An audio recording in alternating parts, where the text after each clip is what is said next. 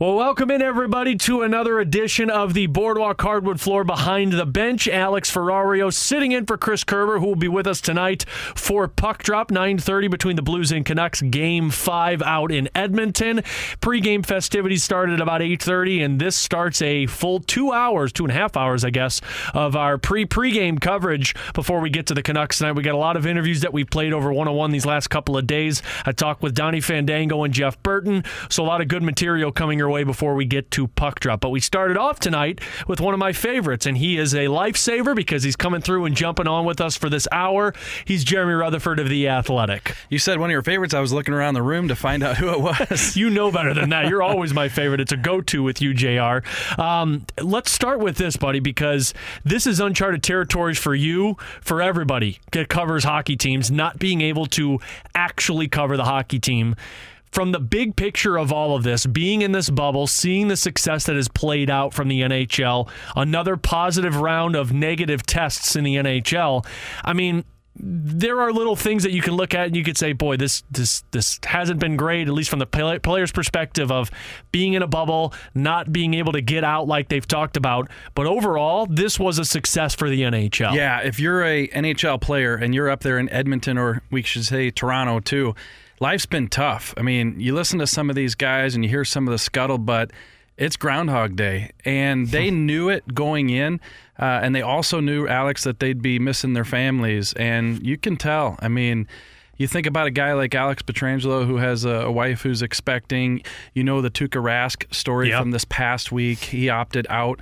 It is tough for these guys, but you know, you listen to people and they say, hey, people in the military have to go away for months on end, a year, and these guys are getting handsomely paid. So let's not feel sorry for them, but let's just point out that these guys are away for a long time and asked to perform at a high level while they're going through these emotions of being away from everyone. But if you put all that aside, Alex, for everybody else, for us watching, it's been absolutely fantastic, and the bubble has 100% worked.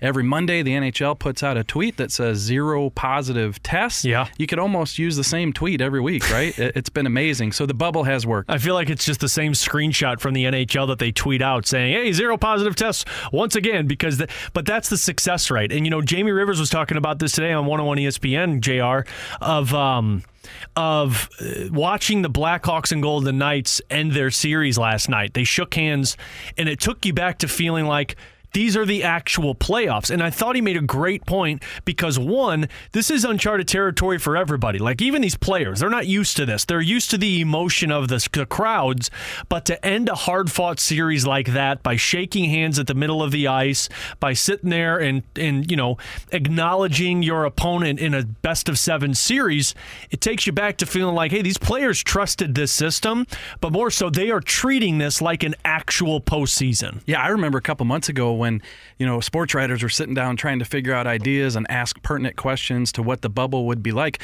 You know, we were thinking about stories where, is there going to be checking? You know, they were talking about there's no spitting, allowed. We were talking about, you always have that handshake at the end of the series, but you're not going to be able to do that. What are they going to tap their helmets at each other? You know, just what are they going to do?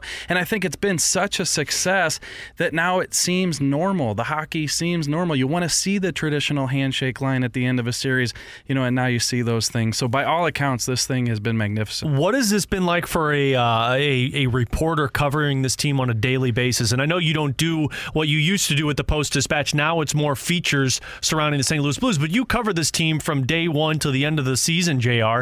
What has this been like in terms of the Zoom availability? Because it's been different for me as a pre- and post-game host, not being able to strike up those conversations, from not being at the game, watching what's going on the ice and seeing things in the corner of your eyes. Is it a much different feeling for you, or do you find yourself falling back into the same things? Yeah, a couple of things. First of all, you're just excited that there's hockey, and there's something to cover. There's something to provide the fans with the coverage. But yeah, you're not at the arena. You're not seeing things in the corner. You're not seeing a Sammy Blais go down the tunnel. He's potentially, nicked up. So those things that you're used to being able to write down in your notebook and ask about later on, it's not there. I'm watching it on TV just like everybody here back in St. Louis. But from a writing perspective, it is difficult because, especially during the regular season, you can kind of wander around the locker room, as you know, and talk to Braden Shin for a couple minutes and find out that, his brother had a baby and soon they're coming to town and he's excited and he plays better in front of his family, those kind of things. Yeah. And then it could develop into a story. There's so many nuggets like that. O'Reilly is using his brother Cal's stick because he doesn't like his stick. So, just little nuggets. So when you watch the game on TV, I try to develop, second, third period, some ideas. Okay, what am I pulling away from this game? What can I write about? But then even if you come up with something that you like, you don't know who you're getting on the Zoom calls. Yeah. So when the game's over, the NHL makes these guys available. And if you want to write about Jake Allen, you might get Pietrangelo on the Zoom call. So now you're asking Alex Pietrangelo, well, Jake played well. What do you think? And so it's difficult to nail down the story that you want to. But for the most part, these are the circumstances. This is what we have to deal with. And, if you're going to be good at what you do, you've got to think of alternative ideas. It'll be an interesting thing moving forward. And look, this is the new normal right now. We hope it's not the new normal moving forward in this strange time of this pandemic. But, from an athlete's perspective, and you've covered them for a long time, JR, this is a little bit easier for them. They like that personal interaction, but they don't like the scrums around them after games or answering the tough questions. It's easier to do a Zoom conference call and answer these questions. So this will be kind of an interesting territory moving forward if we ever get back to normal of what the NHL wants to do with these circumstances, because the NHL knows the outlet for these players is the media being able to cover them on a daily basis. Yeah, and I think as long as, from a fan's perspective, as long as the fans hear from the coaches and players, I've often found that they don't really care about the media access, which I totally understand. Yeah. The less that the players have to deal with the media is probably fine in the fans' eyes. But I would just like to explain, doing it 20 years, that you come up with more unique content, you come up with different stuff. And not only that, but when you have so many outlets covering the team, right, with this current situation, if this were to whatever, in the future, be what we have, Zoom calls, everything you turn on, the radio, the TV, you read the Athletic website, all the content is the exact same thing. Yeah. And so we're not allowed to kind of be creative with what we're doing. So, Alex, the NHL has said from the get-go, from the beginning of this pandemic, that, hey, we have these restrictions now. The playoffs will have the Zoom calls. But when we can get back to, quote, unquote, normal, then we'll allow you guys back in the locker room. We just don't know. I mean, that could be the end of next season. Yeah, I mean, that's the part that nobody knows right now. But I'll tell you this, the NHL has done such a outstanding job of moving this league forward and bringing more fans into it. And now is an even bigger opportunity for them to do that because of all eyes focused on the NHL playoffs right now. Because, you have the NBA playoffs and you have baseball going on, but there's more hockey now than when there ever has been before. Usually it's at 7 o'clock at night and a 9 o'clock game, and that's all you're going to see. You're seeing 2 games a night. Now you got 4 or 5 games going on at once. So the NHL knows that this window is there. So I feel like when they have that opportunity to go back to normal, you will see that moment to where it's like, hey, we're going to let people back in because you want that behind the curtains things again to get people back to the NHL. Yeah, could I just make one request, though, and not play these 9:30 games all the time? This is the part that I don't understand, JR, because, and this is me on a soapbox again, but the NHL saw the numbers last year. Like, they saw what St. Louis market did for TV ratings, whether it was national broadcasts, for Fox Sports Midwest. When they went from the first round of the Cup final, everyone was watching. They were blowing out numbers left and right. How does the NHL look at that and say, okay, we got a Vancouver team. Yes, Western Conference. We got to kind of put them on the West Coast time frame. But how do you look at that and say, we got to get St. Louis on prime time? Like, Vancouver's important, but St. Louis it should be the more important thing for the market. Yeah, I talked to somebody at the league yesterday, and their understanding is, the 2 primary companies that work with the NHL in terms of networks, it's NBC here in the States, it's Rogers Sportsnet in Canada, and Sportsnet wants the Vancouver Canucks in that 7:30 local, we're talking Pacific time. Prime time for them. Time slot. That's what they want. Yeah. So that's what Sportsnet wants. That's what Sportsnet gets. And it doesn't matter that the Blues have good ratings and won the Stanley Cup. You're getting the 9:30 start. Thank God that the Vancouver Canucks are the only team that's in the Western time zone that has that demand, because hopefully we get back to the point where if they make it to the second round, you're looking at more of 7:30 starts. Well, the Blues could have helped us out. If they beat Dallas and they get Calgary in that first round, we wouldn't have all these. So you're blaming the Blues on this one. I will make sure Craig Berube knows that the next Zoom conference. JR, we talked about the normal, I guess the new normal, and not having what used to be postseason hockey and what we're used to. You have a really interesting article coming out tomorrow on The Athletic that you went down to the Enterprise Center earlier today to take in what should be a packed house for playoff hockey. Yeah, tonight is Game 5, and as we know, Blues with the quote-unquote home ice, they would have the game tonight at Enterprise Center, and that place would be rocking. And I was there earlier today, Alex, and let me tell you, I was the only person in the entire bowl area. Now, yeah, there might be security guards back at the desk, but I was the only person. Now, it's 80 degrees in the building. I was walking around. You can break a sweat in that place. You know, I don't want to call it dirty and dusty because they've kept things relatively clean. It's just surreal. Like the noises from downtown just echo through the Enterprise Center. And, you know, I sat on the bench. I went to sections where, let's just say, like Anthony Maroon and Pat Maroon's family sat and, took some pictures. And you just sit there and you think it's unreal that an NHL playoff game could be held here. Just a year ago, this place, the roof was blowing off, and now they're in Edmonton with no fans, and everybody who's been a fan, whether it's been 10 years, 20 years, or since 1967, is watching at home on TV. So it's an empty building. It shouldn't be that way. We know why it is, but I'm going to try to put together a story. It should be up at the Athletic St. Louis tomorrow on just how eerily quiet that Enterprise Center is. Was there ice down? I'm assuming there wasn't, right? No, there's not. Wow. So just that's really eerie for me to sit there and think about, because you're used to that place being packed, and when you think about what they did for the upgrades, and look, nobody expected this, but to have all of those updates and to have all of the new amenities inside Enterprise Center for these fans and it not being used, it's just a strange feeling knowing that we are watching playoff hockey. And look, you don't know if it's going to be another Stanley Cup championship or not. You don't know if this team can make another run. So last year could be unique in itself, but to sit there and think about a Stanley Cup run again this year and all of those watch parties that were so successful and all of those crowds that were outside the building from 3 o'clock on, to not have that, it just really paints a picture of what 2020 has been and how strange this is going to be moving forward. Exactly. Toughest part for me, the beer tap's completely dry. That's very tough. I'm curious, too, what's it like walking by a locker room? Because we're used to being down below the bowels of Enterprise Center, standing by those doors, and nothing, like no equipment, nobody running around. You don't see Joel Goldberg going back and forth running with sticks or bags. Like it's dead. It's a dark hallway, and I'll give you a little tease. I took some video walking out of the Blues locker room out to the ice area, so you have a little 10-15 second video within the story. Did you do one of those slow-mo like Blues walks out to the rink like they do when they go for warm-ups? Yeah. Maybe not. I looked like the goalie, and I had the pads underneath my clothes. The goalie from the Geico commercial, right? That's funny. That's Jeremy Rutherford, of course, of The Athletic. He is hanging out with us here until 7 o'clock. It is the Boardwalk Hardwood Floors behind the bench. Let's get into a little Blues side of all of this, how they've played, what's changed, and what is going to change now without Vladimir Tarasenko in the lineup. So we'll touch on all of that next here on Behind the Bench. I'm Alex Ferrario on 101 ESPN. Back in here on a Wednesday night as we are kicking off our pregame coverage for the game number 5, Blues and Canucks in action tonight.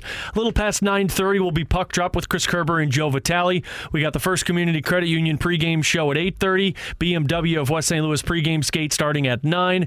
Plenty more Blues content for you from now until 8:30. And right now, we're talking on Behind the Bench. Of course, brought to you by Boardwalk Hardwood Floors as we are with Jeremy Rutherford of The Athletic, who covers covers the St. Louis Blues team. And JR, let's get into the Blues side of this one, and we'll start with the news that I know a lot of people are talking about, and that's the injury to Vladimir Tarasenko. From all we understand, and Berube spoke yesterday about this, it's nothing that was apparent. It's nothing that was a major blow to his recovery. It's just something was nagging him, and he had to go back to St. Louis to get it figured out. So I'm curious on your opinion. Was this more of a preventative movement by the Blues to make sure that, hey, look, this is our superstar.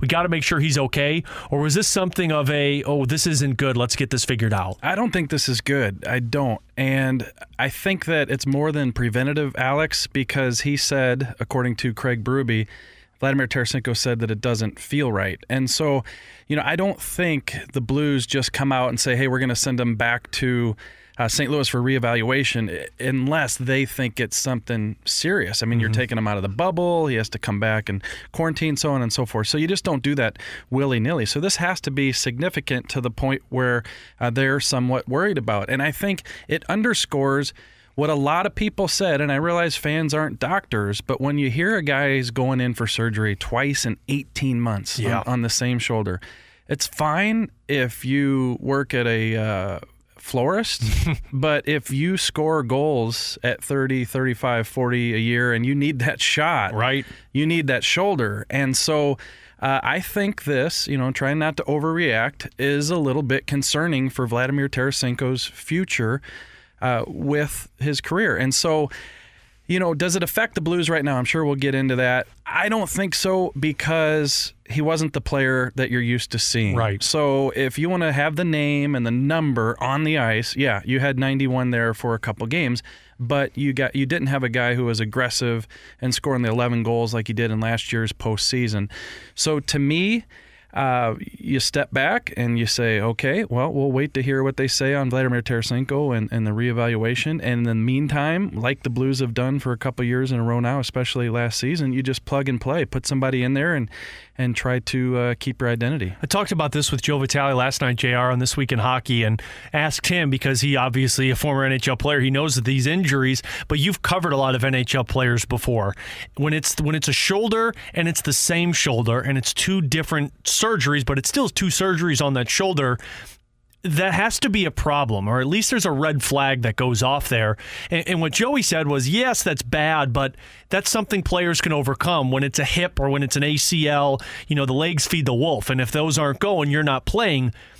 But in that sense, the arms feed the wolf for Vladimir Tarasenko, right? So when it's two surgeries on your arm, to me, it's kind of like when you have multiple concussions. Like, you have to be a lot more cautious about the way you play, because you're more likely to pull another injury. Right. And the one thing that we have to keep in mind here is it truly a setback? Is it a situation, Alex, where maybe he's got some scar tissue, or maybe it just doesn't feel right? And I have to stress, I'm not a doctor. Yeah. But, or is it something structurally that isn't right, or something that, just didn't get corrected? And would they have to perform another surgery? We're getting ahead of ourselves here. But I think there's a difference between, it just doesn't feel right, maybe it needs some more time. Look, they jumped into playoff hockey. He goes from 0 to 60, playing playoff hockey, and if it doesn't feel right, and that's what it turns out to be, then maybe he's okay. I think where the question and the concern comes in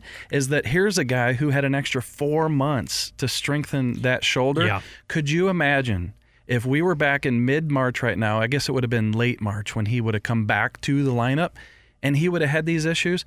The Blues would have been grilled for bringing him back too soon and pushing it, and he was ready to come back. But if we're talking he comes back in that road trip where they were going to go to Philly and Florida, and then now we're talking about pulling him back and sending him back to St. Louis for a reevaluation, I think that would have been huge after 5 months. But the fact that he had those extra 4 months and he's still experiencing this, I think is pretty concerning. Well, and that was my next question. I mean, could it be a possibility that maybe he still came back too soon? I mean, it was a 5 to 6 month recovery period when we found out in October.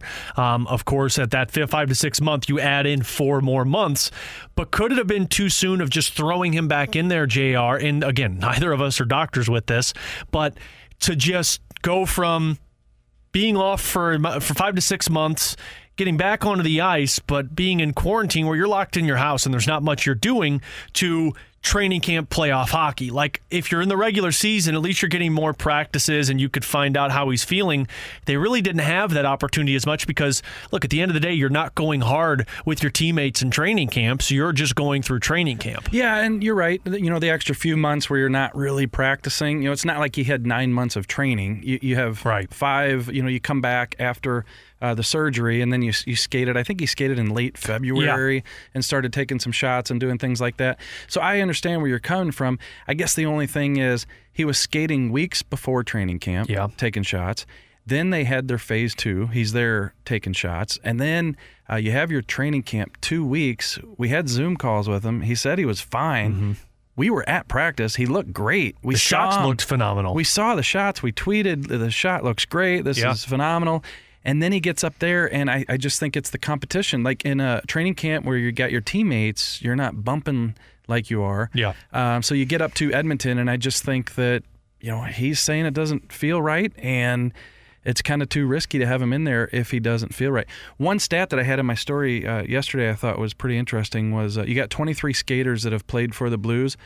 Only one of them hasn't delivered a hit in the entire tournament, and it's Vladimir Tarasenko. Wow. So he's not testing that shoulder, which you can't play like Vladimir Tarasenko until you're comfortable. Well, and especially when you look at how he played last year in the playoffs. I mean, this was a physical aspect of the game. It's what Craig Berube did with Tarasenko was much like what Barry Trotz did with Alex Ovechkin. He changed the player. Last year, Tarasenko wasn't just an offensive force. He was a defensive force. He was a weapon for you on the forecheck, and if you can't play that way, you're just not going to be effective. So you can understand kind of where that is, and obviously our best wishes to Vladimir Tarasenko through all of this. And I believe Doug Armstrong, the Blues, said that Doug Armstrong would give an update on Monday to find out with Tarasenko. But you lose one and you add one, JR, and we're going under the assumption that Ivan Barbashev is in the lineup tonight. All signs pointing towards it as he cleared quarantine, had those 4 negative tests, or 4 positive tests, I should say. 4 negative tests. I don't know. This whole thing is so confusing. Getting Barbashev back. You take a Russian, you add a Russian. It's not the same guy. Barbashev's not going to be a 35, 40 goal scorer for you, but what Barbashev is going to be is an element that you have desperately missed, and that's depth to your lines that Craig Berube can trust to throw out there. But a couple things, I think you're adding a better player at this point, and that's no knock on Vladimir Tarasenko, but if you got him at 60%, Barbashev coming in here, and he is so excited to get going. Plus, Alex, I think what taking Tarasenko out of the lineup has done, which the Blues and Craig Berube have done for 2 years now, is they have to adjust. And it seems like whatever decision they make ends up turning out to be gold. And so you look at that top line, those first few games, the round-robin games when Tarasenko was in the lineup, Schwartz, Schenn, Tarasenko, they were invisible. Mm-hmm. They had no shots. I think 2 shots on goal combined between the 3 of them. And maybe part of that reason, not to put it all on Vladdy, because Schwartz and Schenn can do more, but there just wasn't anything being created. They didn't have the puck. And so now without Tarasenko, you have that top line with O'Reilly, Perron, and Schwartz that has just been outstanding in the series. Probably the reason that this series is tied 2 games apiece. And then secondly, you're moving some other guys around. We might see Robert Thomas in a top 6 role tonight. You might see Ivan Barbashev in the middle on that third line. Ivan Barbashev loves to play center. If you talk to him, I think De La Rose, Sundqvist, a lot of these guys, they prefer to play in the middle. I think after missing 4 games, you tell number 49 Barbashev to get out there in the middle. I think he's going to be, what's the over-under, 6, 7 hits tonight? I'd put it at about 10, and then on top of it, I'd put it by 2 goals, because there was something called new dad strength, JR, and this is something Joey and I talked about before Barbashev even returned to the bubble. Barbashev is going to be a threat tonight because, 1, he hasn't hit a guy in over a week or 2. 2, he's got new baby strength. And he's going to go out there and he's going to be something that Vancouver wasn't expecting because, look, the Blues have played physical. They've out-hit Vancouver this entire series, but Barbashev is going to be a monster in himself in front of the net, causing problems for the defenseman, getting in Jacob Markstrom's grill. All of these factors are going to play into Ivan Barbashev's return. And what I like to remind people is Barbashev was a top-line player for the Blues in the past. When the year of, I think it was with Paul Stastny, correct? Where they didn't have Vladdy Tarasenko or they didn't have Paul Stastny. they put Barbashev up there. Barbashev was a force to be reckoned with, and he might not score you goals, but he's going to create opportunities. So that's why I think this is going to be a huge addition for Craig Berube tonight. Well, and I think it could be a great third line if it happens. We don't know where he's going to be, but could it be Sanford, Barbashev, Blais on that third line? I like that line. And we liked the fourth line the other night when you had McEachern and De La Rose and Sundqvist. I thought those guys looked good. So we're kind of speculating here. We don't know what the lineup will look like, but man, that new dad strength. How come I didn't get that after I had my 2 kids? My articles were still crummy after I had the 2 kids. You should have just combined the new dad strength together, right?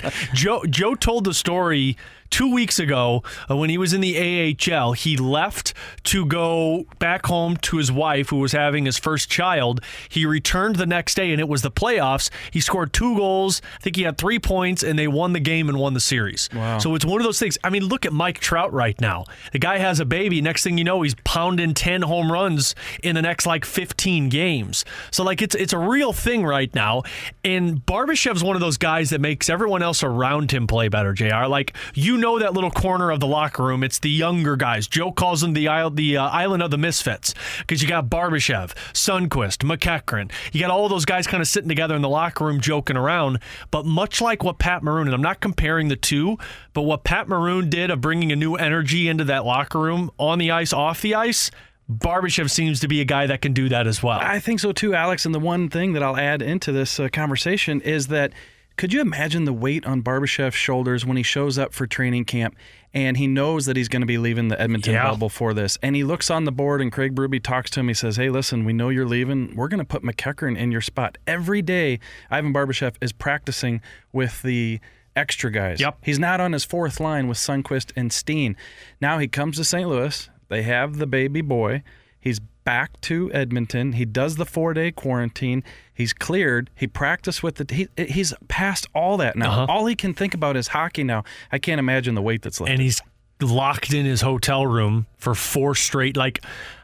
Being in a bubble's got to be rough. And we've talked to guys. You've talked to guys. It's not easy being out there. And I know I'm not trying to lay the sympathy, I'm not playing the world's smallest violin right now for him.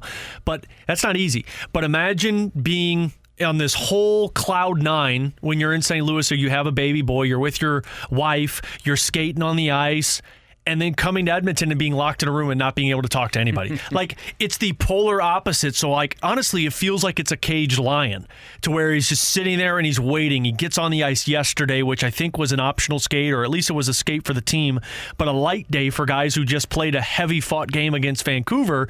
But Barbashev's probably the one that's winding around and wheeling around on that ice because he's like, I got to get into this right now. He's got to be ready to go, and the Blues do. They get down in a 2-0 hole, Alex, and fight back. They've played well. We've talked about, can they turn the switch on? Whether it was a switch or whatever it was, that Blues team in Game 4 just looked terrific. So Barbashev's going to be hungry. The Blues should be excited as well, like Ivan Barbashev, to get back out there. And I want to talk about that, about turning the switch on, JR. I want to talk about going into this best of 3 now for St. Louis, because there's an opportunity, I think, in this specific game that Vancouver doesn't realize yet. So let's get into that next as we come back. It's Behind the Bench, presented by Boardwalk Hardwood Floors. Jeremy Rutherford of The Athletic is with us. We got plenty more Blues conversation and hockey conversation for you before we get to puck drop tonight of Game 5, 8:30 pregame, 9:30 puck drop here on 101 ESPN. Final time tonight here on the Boardwalk Hardwood Floors Behind the Bench show. Jeremy Rutherford of The Athletic is with us, hanging out until about 7 o'clock. Then plenty more conversation to get into. Jeff Burton and Donnie Fandango are going to join me at 7 to do a little last-minute podcast roundtable. You'll hear from Bernie Federko, from Keith Kachuk, from Mackenzie McEachern. A lot of great more Blues content for you leading up to our pregame show at 8:30. Puck drop for game number 5 between the Blues and Canucks at about 9:30. So, JR, I teased it by saying there's something that the Blues have right now that Vancouver's not really sure that they have, and that's that killer mentality. Go back to the postseason where the Blues would lose to the Minnesota Wild, or they lose to the Kings, or they lose to the Blackhawks. That press conference, which I don't remember the exact year, but Doug Armstrong, when he said the cliche, jam the knife into the brain and kill the opponent. Right now, Vancouver had that opportunity in Game 3 to jam the knife into the Stanley Cup champions hands and kill the opponent. If Vancouver would have gone up 3-0 in a bubble that the Blues have veterans that have family that want to get home, you take the will to win away from them. That one overtime victory, though, it felt like you could see the fear that Vancouver had, and I guarantee the Blues could smell it. Vancouver doesn't know how to kill off their opponent right now because they're a bunch of young guys. St. Louis does, and I think that's what that blood in the water is going into tonight's game. Which is understandable, I think. And if you go back to when Doug Armstrong made that famous comment, Alex, it was a situation that Blues roster didn't have a lot of postseason experience. Mm-hmm. Yes, they had some veteran players. They had some players that had been around David Backes and that group, but they didn't know how to handle teams in those situations. And so I actually picked Vancouver as one of my dark horses when we were asked to do that prior to the playoffs starting.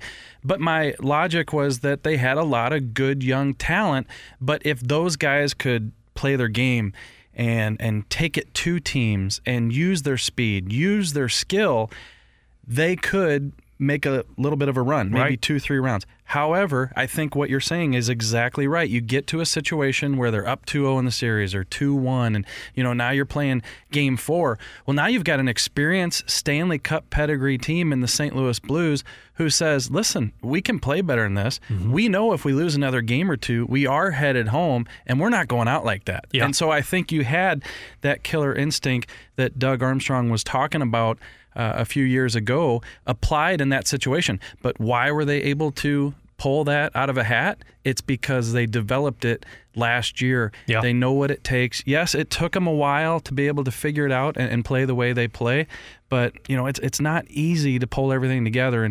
And so I think you're exactly right. I think the reason that Vancouver has now found itself in a 2-2 series is because the Blues rose to the occasion. And also, we can't overlook the fact that those first couple games, Vancouver really taking it, on the power play. Mm-hmm. The games 1 through 3, they were 6 for 11 on the power play with 12 shots on goal. Game 4, 0 for 7 with 8 shots. So the Blues have controlled the series 5-on-5 for the most part, even early on when they lost a couple games, and now that's kind of caught up to Vancouver. I found it really interesting after Game 4. You had two different conversations going on with Vancouver. And before I do that, let me preface it by going back to last year. After the hand pass game, what does Craig Berube say in the press conference? We're moving on to the next game. What does the team say in the locker room? We're moving on to the next game. In the Boston series, after a loss, it's the same mindset on both sides. Flash forward to Game 4 after the loss. JT Miller says that, we got to find a way to keep Ryan O'Reilly and the Blues. They're spending all the time in our zone and none of the time in theirs. Then your head coach, Travis Green, is saying, I thought we were fine. We were even with them at 5-on-5 play. First of all, what the hell kind of game were you watching, Travis Green? But the part that jumped out to me, JR, was your coach is saying one thing and your leader is saying the other. If you have that, your locker room is thinking, okay, well, where are we at right now? Whereas when Berube is saying, we're fine. When Pietrangelo is saying, we're fine, the younger guys are like, we're good. It's different to me. Yeah, no, I see what you're saying, and you do follow the message of your coach. And I realize sometimes you get in there, maybe you're on the Zoom with the players first, and he says what he says, and then the coach comes on, and I got to agree that Travis Green's saying that, no, I thought we were fine 5-on-5. He's watching a different game. So that's what the Blues have been able to figure out, Alex, for the past couple of years. And I'm not saying that Craig Berube goes in the locker room and he says, hey, guys, when you talk to the reporters, here's what we're going to say. We want to be on the same message, but it just emanates down from the coach, and the players know what everybody's thinking. They know what the coaching staff is thinking. But again, I can't stress enough, you can't get to that point with your team and your roster unless you go through it and you experience some of the things that you just referenced, the hand pass, so on and so forth. Losing Game 6 on home ice. Now we got to go to Boston. Getting embarrassed at home in Game 6. Yeah, a lot of things. So this is why it takes young teams, even though they got a ton of skill. You'd take that if you were starting a hockey team right now. You take that Vancouver roster in a heartbeat with those young players. You hate to run into them. And hey, listen, let's not put the cart before the horse. They could win this series somehow. It's true. You see weird bounces. So the Blues have yet to win this series. We're not trying to say that they've figured it out and they'll win. the point that you and I are trying to make here is that the Blues, wow, they took some notes last year, and they pulled out these notes, before Game 3 and Game 4, and they studied for this test, and they are ready to ace it. This was the open book test where the Vancouver Canucks were the team that studied the week prior and said, I don't need the open book. I got this. I can skate 100 miles an hour. Whereas the Blues were the slacker kids like, open book test. I'm going to open this bad boy up. Blues ace that test. Vancouver learns a lesson along the way. The adversity, I think that's another. You mentioned the puck bouncing. I thought in the first two games, and really in the round robin games for the Blues, the luck was going the other way. And look, to win the Stanley Cup, you got to be a good team, but you got to have the hockey gods on your side. You got to have the puck luck. And they had that. Go back to the Dallas Stars double overtime. That puck goes over the line. Bouwmeester's stick's not there. You're talking about the Dallas Stars moving on to the Western Conference Final and possibly not beating the Sharks. So the Vancouver Canucks had some puck luck in those first couple of games to beat Bennington, to squeak through those pads, had their track record on them. But you have to battle through that. And I think the adversity that the Blues are going through right now, they battled through that adversity. Perron talked about it, I think, after Game 2. Nobody counted on us in January last year. We're not trying to say that the Stanley Cup is this year like last year, but the adversity that they've fought through in the past, I feel like is something that they feel like is on their shoulders again, that they really thrive under. Yeah, that's why I've always looked at hockey as somewhat different than baseball, football, basketball. And I realize some weird things can happen in those sports. You throw a pass and it gets intercepted, turnover in basketball. I think that hockey, though, you never know what can happen with that puck. If you don't believe it, go back and look at Steve Yzerman's shot on John Casey at net. So you can have the best team, and you may not win the Stanley Cup because there's just so many things that can happen. Yeah. But, if you're a team like the Blues, you caught a lot. You don't want to say caught a lot of breaks last year, because I'm a firm believer that you make your own breaks. But there are a lot of things that went the Blues' way last year. And so when they were scuffling the first couple games of this return to play, and I wrote a story saying that someone please remind them that this isn't 2019. It was a great piece. Well, and what I was trying to say was that it doesn't always bounce that way for you. And you can work hard and you can think that, hey, we're going to be fine, but it doesn't always mean that you're going to be fine until you start playing hard and just not putting it in somebody else's hands. Do what your part is and play hard and put it together, show the work ethic, play 60 minutes. And so I think the Blues are doing that right now. But all that said, we could watch Game 5 tonight and a couple bad bounces against the Blues, and all of a sudden Vancouver's up 3-2. And I think at this point we could all realistically say that the Blues are the better team, but it doesn't guarantee you anything. No, it doesn't. I mean, one puck bounces over a bad sheet of ice, over a player's stick, turns into a breakaway, and you're talking about a goal that ends the game in overtime. So this really can be any way, and it's not supposed to sound like it's directed one way, but that's true. The Blues are the better team right now, but things can change in an awful hurry in a best-of-7 series. One player, though, that has been doing everything right, that has been putting everything out on the ice for the Blues, has been Ryan O'Reilly. And you talked about him a couple of days ago on Rivs and BKJR. And when you look at the numbers of Ryan O'Reilly in terms of puck possession, puck battles, loose puck prevention, defensive ability, the penalty minutes that he does not have on his resume in the postseason, this is a guy who does everything, and he excels and he sends his teammates to another level from the way that O'Reilly plays on the ice. You know what? When I think about Ryan O'Reilly, this is what I think about. Okay, so you win the Stanley Cup. He's the Conn Smythe winner. He's the Selke winner. A couple days after the Stanley Cup, you're sitting there staring into the clouds and you go, I can't believe the Blues got this guy in a trade. Yep. But yet, a year and a half later, I can't believe it even more. Like, he won the Stanley Cup and won the Selke, and yet a year and a half, it's even more puzzling than it was then, and it's because this guy just brings everything to the ice, absolutely everything. Thomas Drance, I thought, had a great piece on Ryan O'Reilly in The Athletic yesterday, just showing with some video all the detail, the subtle things in his game that he brings. So you can see the great plays. You can see the goal. You can see the pass. You can see him staying after practice and Robert Thomas under his wing. You can see all that stuff. But to truly appreciate Ryan O'Reilly, I think you have to see him night in and night out, for one.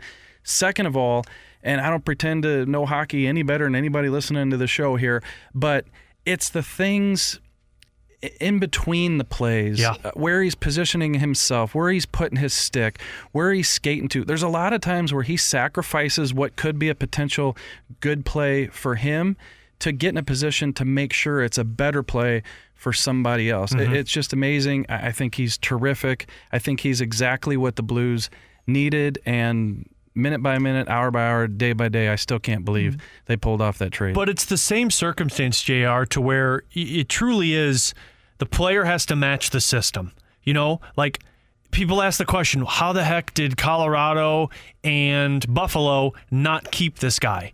Well, look at what he said after his time in Buffalo. Sometimes you just get sick of losing and you're just tired of it. In Colorado, it wasn't a system that was working in favor of Ryan O'Reilly. The coaching staff had changed so much in Colorado, in Buffalo, that Ryan O'Reilly's system never played there. He comes to St. Louis, and let's not remember, the first couple of months with Mike Yeo, the Blues weren't winning. O'Reilly was scoring, but the Blues weren't winning. It was when Craig Berube's system took over that he excelled at. This is a player who's defensively responsible. This is a player who can create offense out of nothing. He's phenomenal at terms of puck forechecking and puck creation, but it didn't work with the systems. He has found the right system for the Blues, which is why, yes, this is a steal, but it's also one of those things that it's like, you have to applaud Doug Armstrong for knowing that this player would work in this system so well, because he could have been traded to somebody else and he wouldn't find success. Yeah, and I think Doug Armstrong has a knack for that. He's proven over his 10 years on the job that he can find guys that fit what they're doing. He's got a great staff. He's got guys out on the road that are checking those things out, and they talk, and they were on to Ryan O'Reilly. You know, and I also think, you know, paying attention to the league for, 15, 20 years, that it's all about the fit. I mean, you can have generational players like a Crosby and a McDavid, and you're going to win games just on their sheer skill alone. Right. And, it's not to say it's a one-man band. They've got some other players that help them out.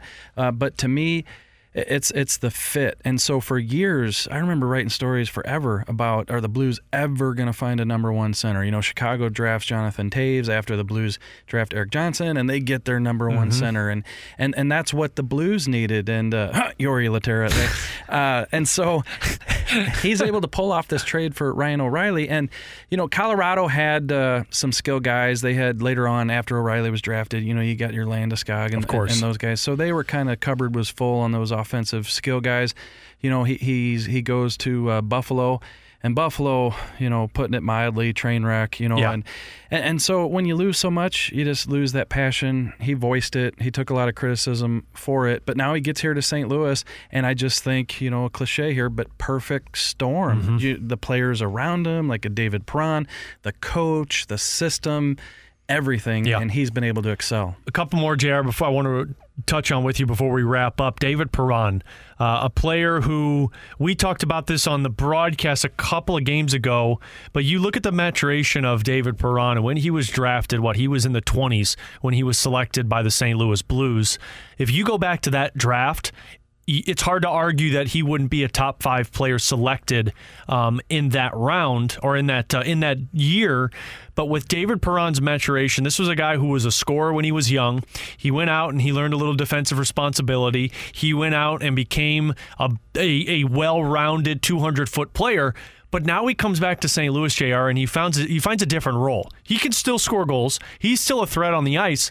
But he's become the pest. He's become the thorn in the side because he knows that's where he excels. Because players get so pissed off at him on the ice that they make mistakes. He's going to make a mistake every once in a while, but when you make a mistake with David Perron, boom, there's he and O'Reilly with a 1-2 pass, and you're talking about a 2-goal lead.